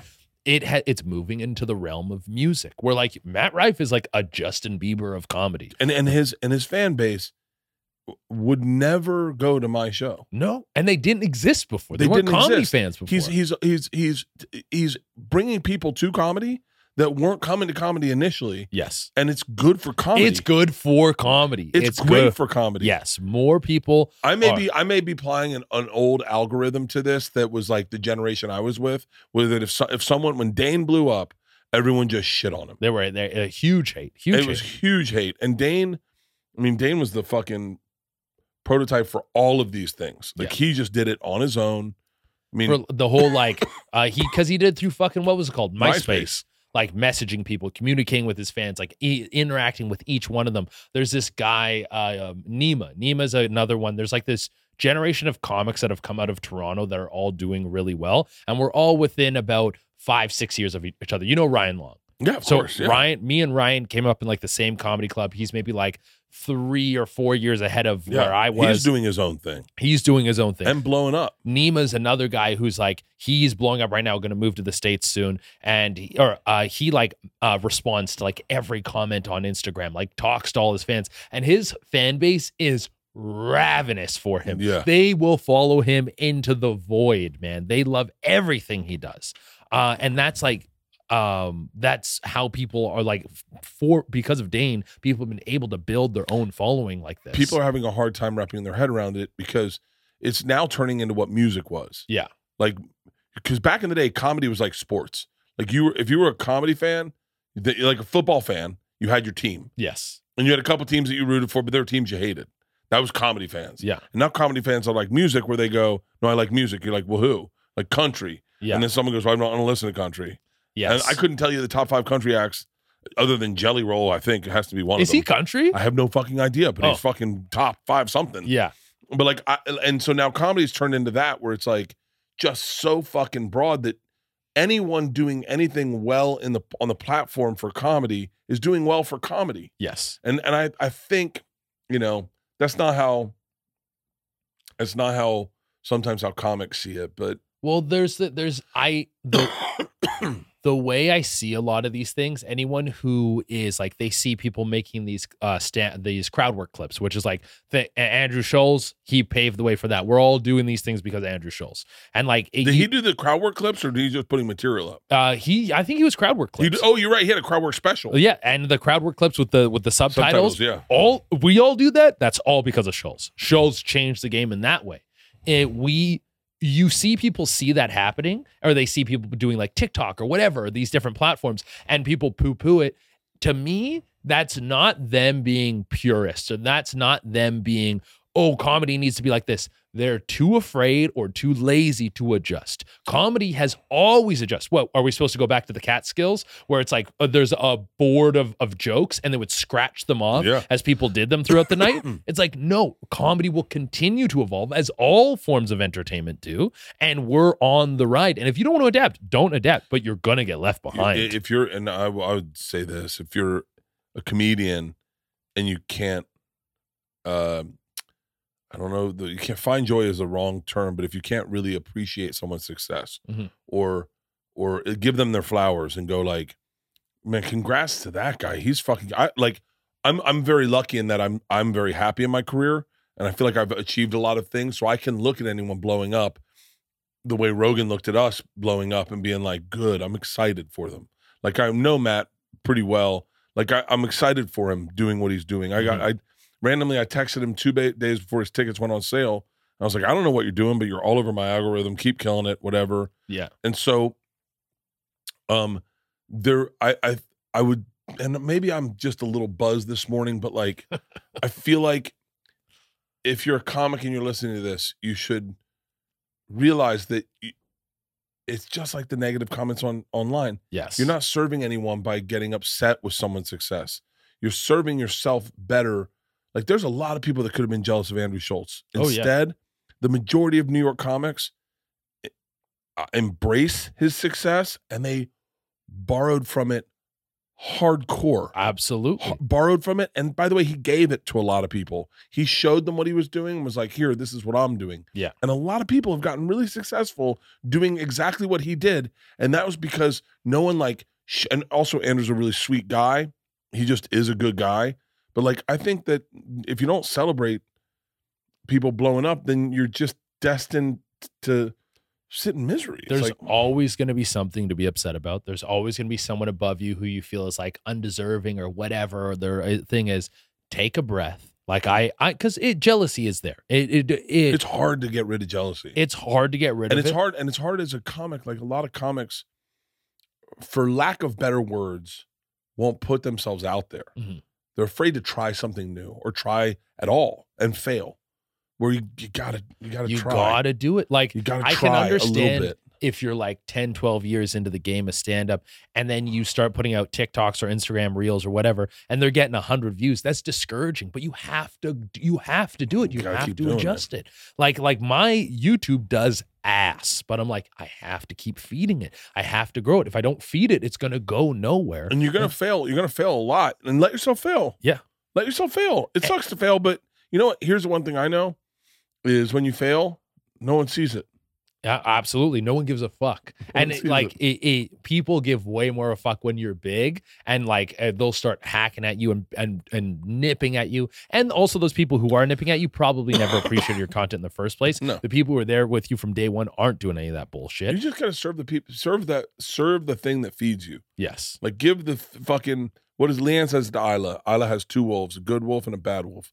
What wolf are you feeding to the night? Yeah. And Isla always says the bad wolf. It's hard not to feed the bad wolf. The bad wolf helps you drink. The bad wolf, having a drink with a bad wolf is fucking fun. I call it the beast. I'm like, the beast gnaws at me. I want to go to the gym. I want to eat clean. I want to take care of myself. Yeah. But the beast is always like, man, just have a drink. Like, yo, eat some pasta. Like, text that girl. I said it when text her. No, text her. Like, the beast is always gnawing at me. I'm trying to think of the last comic I was truly jealous of. Because I have a weird thing I don't get. When I was playing sports, I was very competitive. I'm very, very, very competitive. Mm-hmm.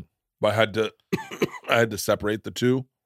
When I had to separate the two because I stopped playing sports, and I just realized I'm not going to play sports competitively the way I did in the past because it's not healthy for my brain. Yeah, it's not healthy for my brain at all. I was just talking to my buddy Pete, my assistant today, and we were talking about tennis, and it brings up so many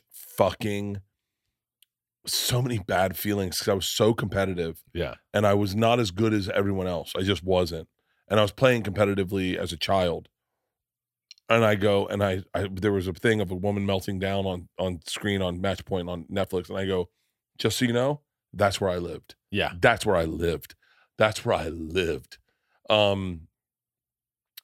the last person for whatever reason, when I got into comedy, I think I was so bad at it. And I was watching so many people so much better than me. Then, like, with the first time I saw Chappelle, I was just blown away. Yeah. Like, the first time I saw Dane, I was blown away. And to be friends with those guys, and I was also older. So I started when I was 26. So to be friends with those guys was like such a cool fucking thing to be friends with great comedians. Yeah. I thought that was the coolest thing in the world.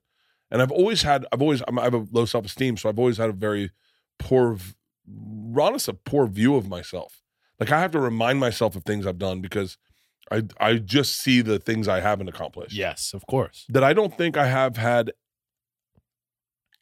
any real pure jealousy of another comic succeeding. Because I always go like when Schultz did the Turn Your Phone. Yeah. I just enjoyed it too much to be jealous. You're like, this is great. Yeah, this is great. Why wouldn't you like it? Like, I don't understand that I really don't understand that vibe of getting jealous when when Segura, I mean, I've told this story a million times, but when he told me how much money he was making, I actually had a moment where I had to sit and go, can I sit with this information and be cool with it and still have, like, not be jealous of my best friend? Yeah.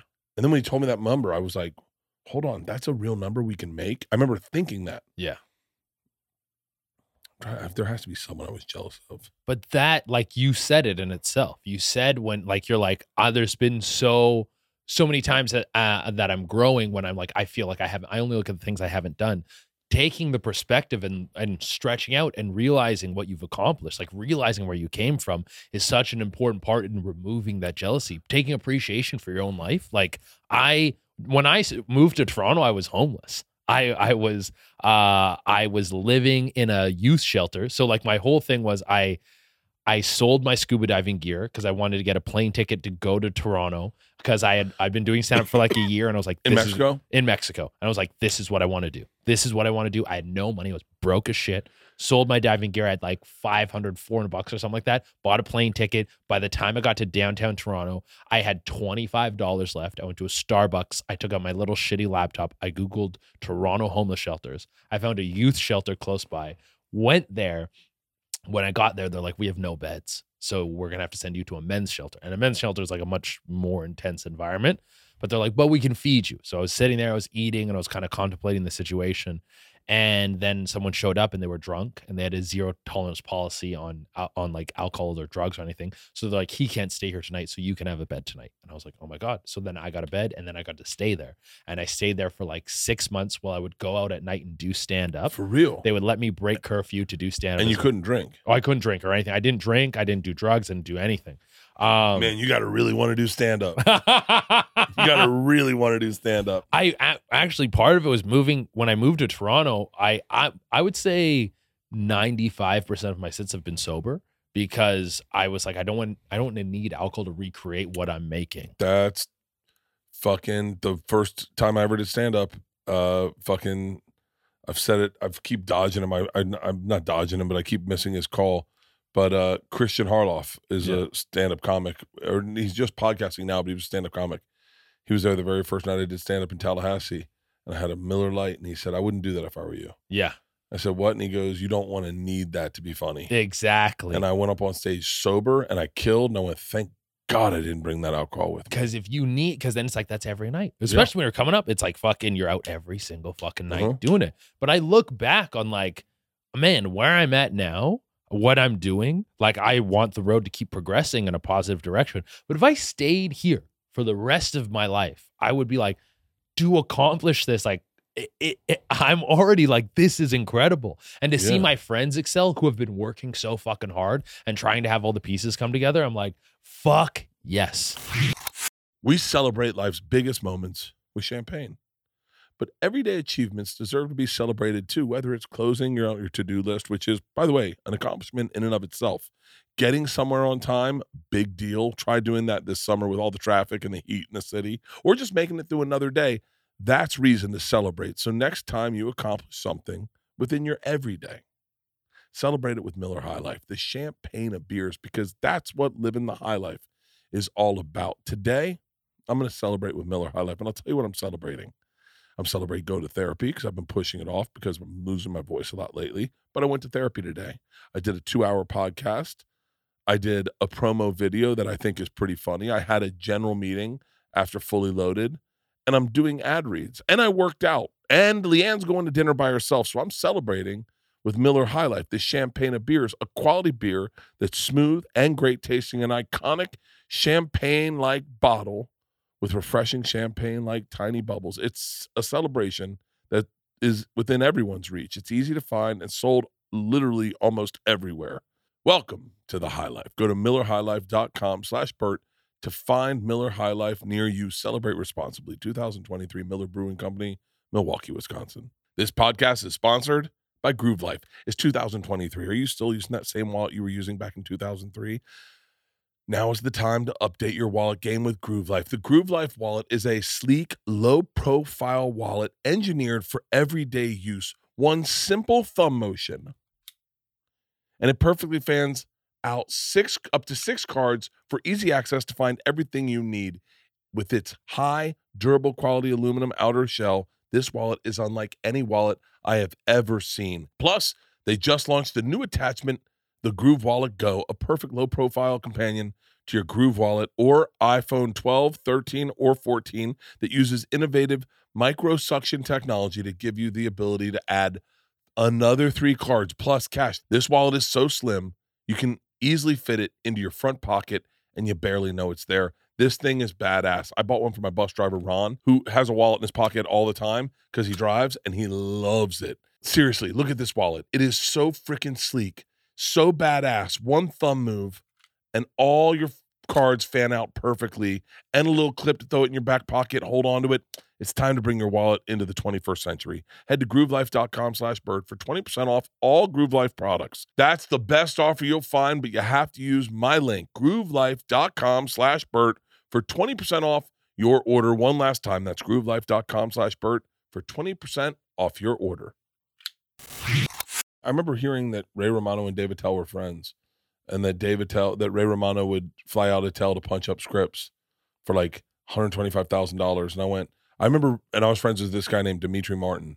And I was like, so if I just stick around, I'll get a job. Yeah. Like if I just stick around, like just keep doing a good job. Now, granted, I don't think I realized how brilliant Attell was at the time. Yeah. But like, I really think that there's no place for, I remember like it's just jealousy in this business. It's so bizarre because you want it makes sense. I'm trying to be honest with myself and try to find someone I was jealous of. I remember wishing I had Nick Swartzen and Dane's careers because but I had kids and I was bummed that I had kids because I was like I look like a dad and I don't want to be a dad. I'm still cool. Yeah. And I remember that feeling of being like, you want to be out there fucking bitches and all the shit. I was like I want to be like the one, because everyone thought Dane did drugs and I was like, throw me in that fucking briar patch. Everyone thinks I have to tell people I do drugs. Yeah.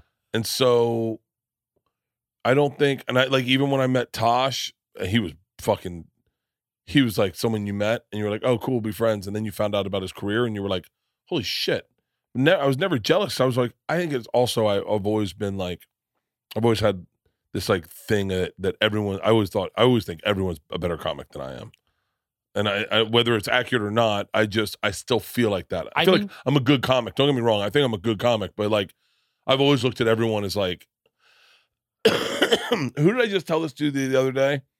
I thought everyone was older than me when I was a kid.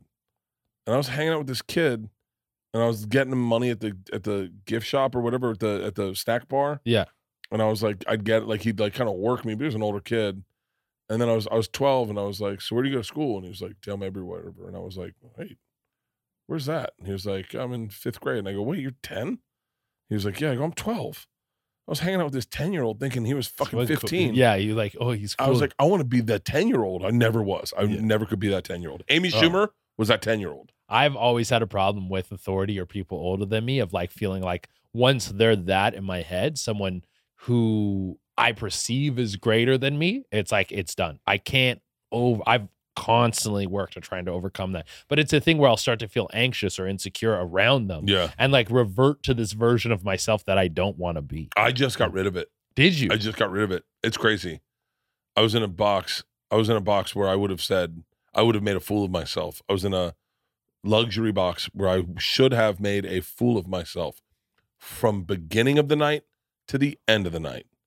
And I did not in any capacity. And I played it so cool. And even when I did kind of act out a little bit, like where I normally would have been like, it was such an isolated event that I took it to the pimp shit. I was like, oh, that's just pimp shit.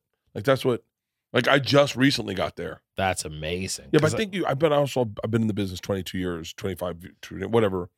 I feel like I've gotten to a place where it's like, I'm always shocked that anyone knows who I am. Like, you're like one of the biggest things running right now. I don't see it. If you, I said I was on the phone with this comedian. Tom was on the phone with this comedian. I said, oh, I know them. They're hilarious. And then he goes, burst aside. I go, see if they know who I am. And the person's like, Are you being serious right now? Like, yeah, I know. But that's who I am for real. Dude, that's who I am for real. I was hanging out with a girl recently, and I was like, I'm doing Bert Kreischer's podcast. And she's like, who's Bert Kreischer? And then I showed her you. And she went, oh, that guy. She talked about your clip from Barstool when you were like, I love drinking. I never want to stop drinking. She goes, he's fucking hilarious. Oh. Dude, you're reverberating through everything right now. Well, thank you. And this isn't to come here to suck your dick, but it's just true. It's true. You're like massive, bro. Oh, well, thank you. You're not Burnt Chrysler anymore. Oh, that's what I wanted to hear, because I always feel like Burnt Chrysler. You're not, man. You are like becoming a household name. Well, from your mouth to God's ears, I would love that. I would love that. I would love to just tap out, and I keep saying tap out, but there's no tap out in this business. No, like I think Like, do you get tired of creating content? The content, no, I really do enjoy creating the content. It's a small piece of what I do. The stand up is like, I love, like, when you craft a new joke and you do it like and it works. Can I tell you the punchline I wrote in my sleep last night? Yeah, absolutely. Okay. So help me fix this. I'm going to tell you the dream I had and the punchline I had. I woke up and it was so funny. I wrote it down. Yeah. Very seldomly do I get up and write it down. Then I read it this morning and I was like, it's not the greatest punchline. I had a dream. So my wife and I listened to a song. So it comes back to my wife and I listened to the Moody Blues last night. Do you know who the Moody Blues are? I don't know them. They sing they sing one song called Nights in White Satin. Not in me. Forever in love. Na, na, na, na, na, na.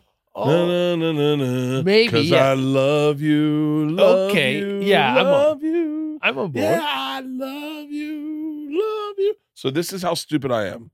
The name of the song is Nights in White Satin. And Leanne said, do you think that song's about making love? I was like, no, it's about the Klan.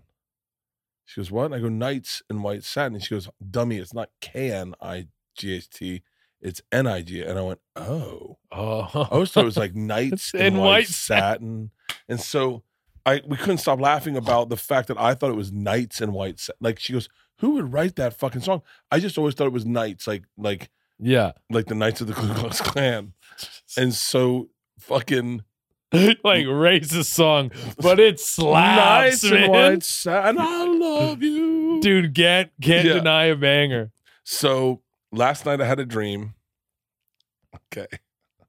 of me and a guy walking through the woods and walking up to a huge Klan rally. And I see it and I look at the guy and I say, I thought you said clam rally. And I started laughing so hard I woke myself up. I thought you said clam rally. And I could not stop laughing. And I wrote it down.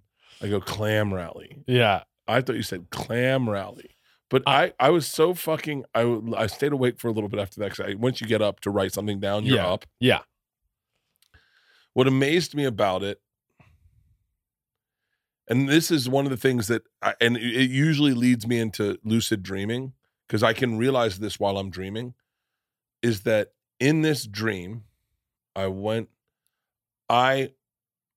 brain created a scenario where I walked onto a Klan rally with another guy, and I talked to the guy, and my brain gave me the line of saying, I thought you said clam rally. Yeah.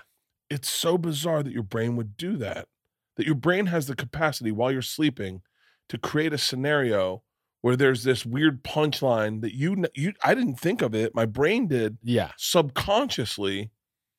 And I started giggling and I went, there's got to be something to it. I think if you create a little more context, if you were like, I had this dream where I was walking with this guy and had this bib on and I was holding a fork and knife. Like, you kind of paint the picture that you're ready to eat more, and then you see that. Yeah. Then you go, that paints it a little bit more. Because I almost see that as a sketch. Did you ever see 6-second sketches? Mm-mm. It was this sketch thing where there was one with Patton Oswalt where it was this guy and he's like, I'm a wizard. You will all die. It's Patton Oswalt shooting lightning out of his hands. And then it zooms out and he's in like a retirement home and he's a vegetable. And then this nurse is like, he thinks he's running. Like that's the whole sketch just in that one little bit. And that makes me think of 6-second sketches. You walking up, you have your bib on, there's a clam on it. You have your fork and knife and there's a cross burning and you're like, I thought you said clam rally. And then it just fucking ends. That's the context I get. That's really, I wish hey, can you just do it for me and then send me the bonus money? Yeah, I'll get the. I'm not good at like some guys are really good at sketches. I'm not good at them either. No. Like there's a guy Nick Antonian. I don't know Nick. He's friends with my buddy Jason Nash and David Dobrik, and he's really good. He's good at doing like he does this thing where he like he'll hold his finger like this for the elevator doors. Yeah. And every time the elevator door opens, it's something hilarious. Like one, they were bringing a coffin in. Oh, and he's like, oh. I've seen that like prank before, that whole thing. That's him. I'm sure I'm saying his name wrong. Nick. He was a part of one of the best things ever was we kind of look alike when you look at us. Like when I look at him shirtless, I go, is that me? He's lost some weight. He's lost a bunch of weight. But he has got one of the best sketches ever where David Dobrik told his brother. Oh, that he's invisible? Oh, I've seen that. And he's like crying and everything. Like, yeah, I'm right here. He's like, oh, he touched me. Oh my God. Yeah, no, the invisible one is great. I love it. He's like, take a picture with me. And they pre-took the picture. Yeah, they pre-took the picture. Dude, yeah, it's so fucking good. Love that. But like, I'm not good at those. I've done a couple. I don't think I've ever done a sketch. Could I piss real quick? Go piss. I gotta piss. Yeah, go piss. Bad. So what's the rest of your day look like? I'm doing Steph Tolev's podcast after that. Steph Tolev's who I was talking about. Oh, who? Oh, When I was talking on the phone to someone, and I go, tell her I said hi. Does she know who I am? Oh, okay, yeah. Steph Tolev. Yeah. No, because Steph's also another Toronto person. Yeah. Oh, for real? So yeah, she like. I don't know if she's from Toronto. Please tell her I want to have her on my podcast. Oh, dude, I think she would love to do your podcast. Reach out to Steph Tolev. Yeah. We were talking about squirting. Okay, great. Because she's a squirter. Is she? Yeah. Well, I did not know that. Maybe I shouldn't be outing squirters, but yeah. And well, she talks about it on her pod. Yeah, it's public knowledge. And I said, well, how come squirting something we just started noticing within the last 10 years? Was Martha Washington a squirter? Were there squirters back in the Salem witchcraft trials? And that's what made them witches? Yeah. Like, what's the...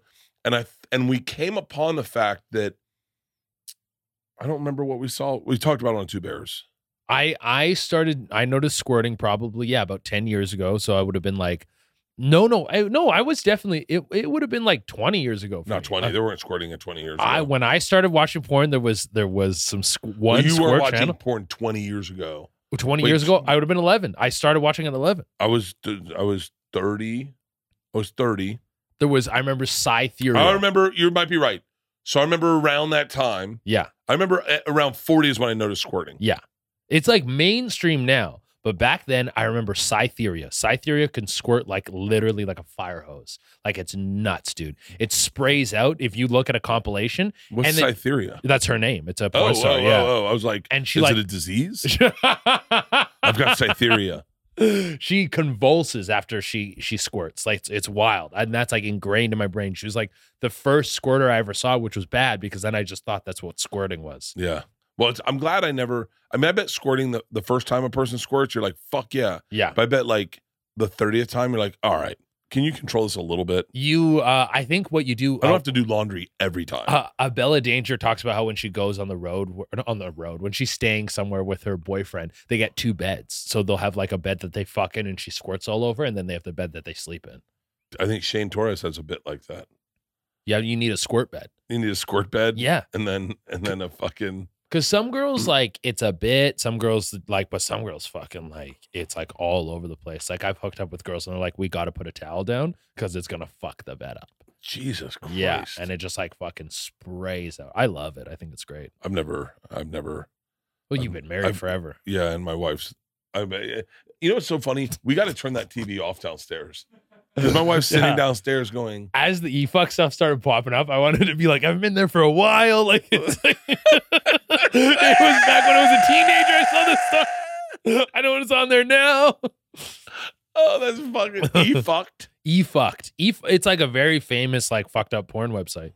But I stopped going to it because it got dark. I don't know. They like people who took it over. There was like just dark stuff on there. And I was like, I can't look at this anymore. It was like kind of goofy before. Like, yeah, like a girl pushing out foam baseballs out of her ass. And you're like, that's silly. Yeah, it's like fucking horseplay. Yeah. You see like someone, you ever seen that video? No, that my wife does. The foam baseballs? Foam baseballs out of her ass, yeah. That my wife's not a squirter, but she can shoot foam baseballs out of her asshole all day long. That's better if you ask me. It was great when the girls were playing softball. So my wife was just, all right, we should probably start this HR meeting. I'm going from this into an HR meeting. This is so bad. Oh, so man. wait, what's your website? Chedurena.com. Chedurena for all platforms. CHEDURENA. Little Dinky News on Twitch and Kick. That's where I do all my streaming stuff. All my gaming stuff is under Little Dinky News. And you're a must follow on Instagram and on TikTok, but I'm on Instagram. Your fucking feed is fucking hilarious. Thank you. I appreciate it. You're awesome. Go see him live, whether it's at the Crowfoot or Goodnight Charlie's or Oklahoma City in June. Dude, open invite. Whenever you're in New York, in LA, please hit me up and come Thank on you, my man. podcast. I appreciate that. And I'll set you up with Tom and Push. So I you would can do love the that. podcast. Yeah, absolutely. Fuck yeah. Right on.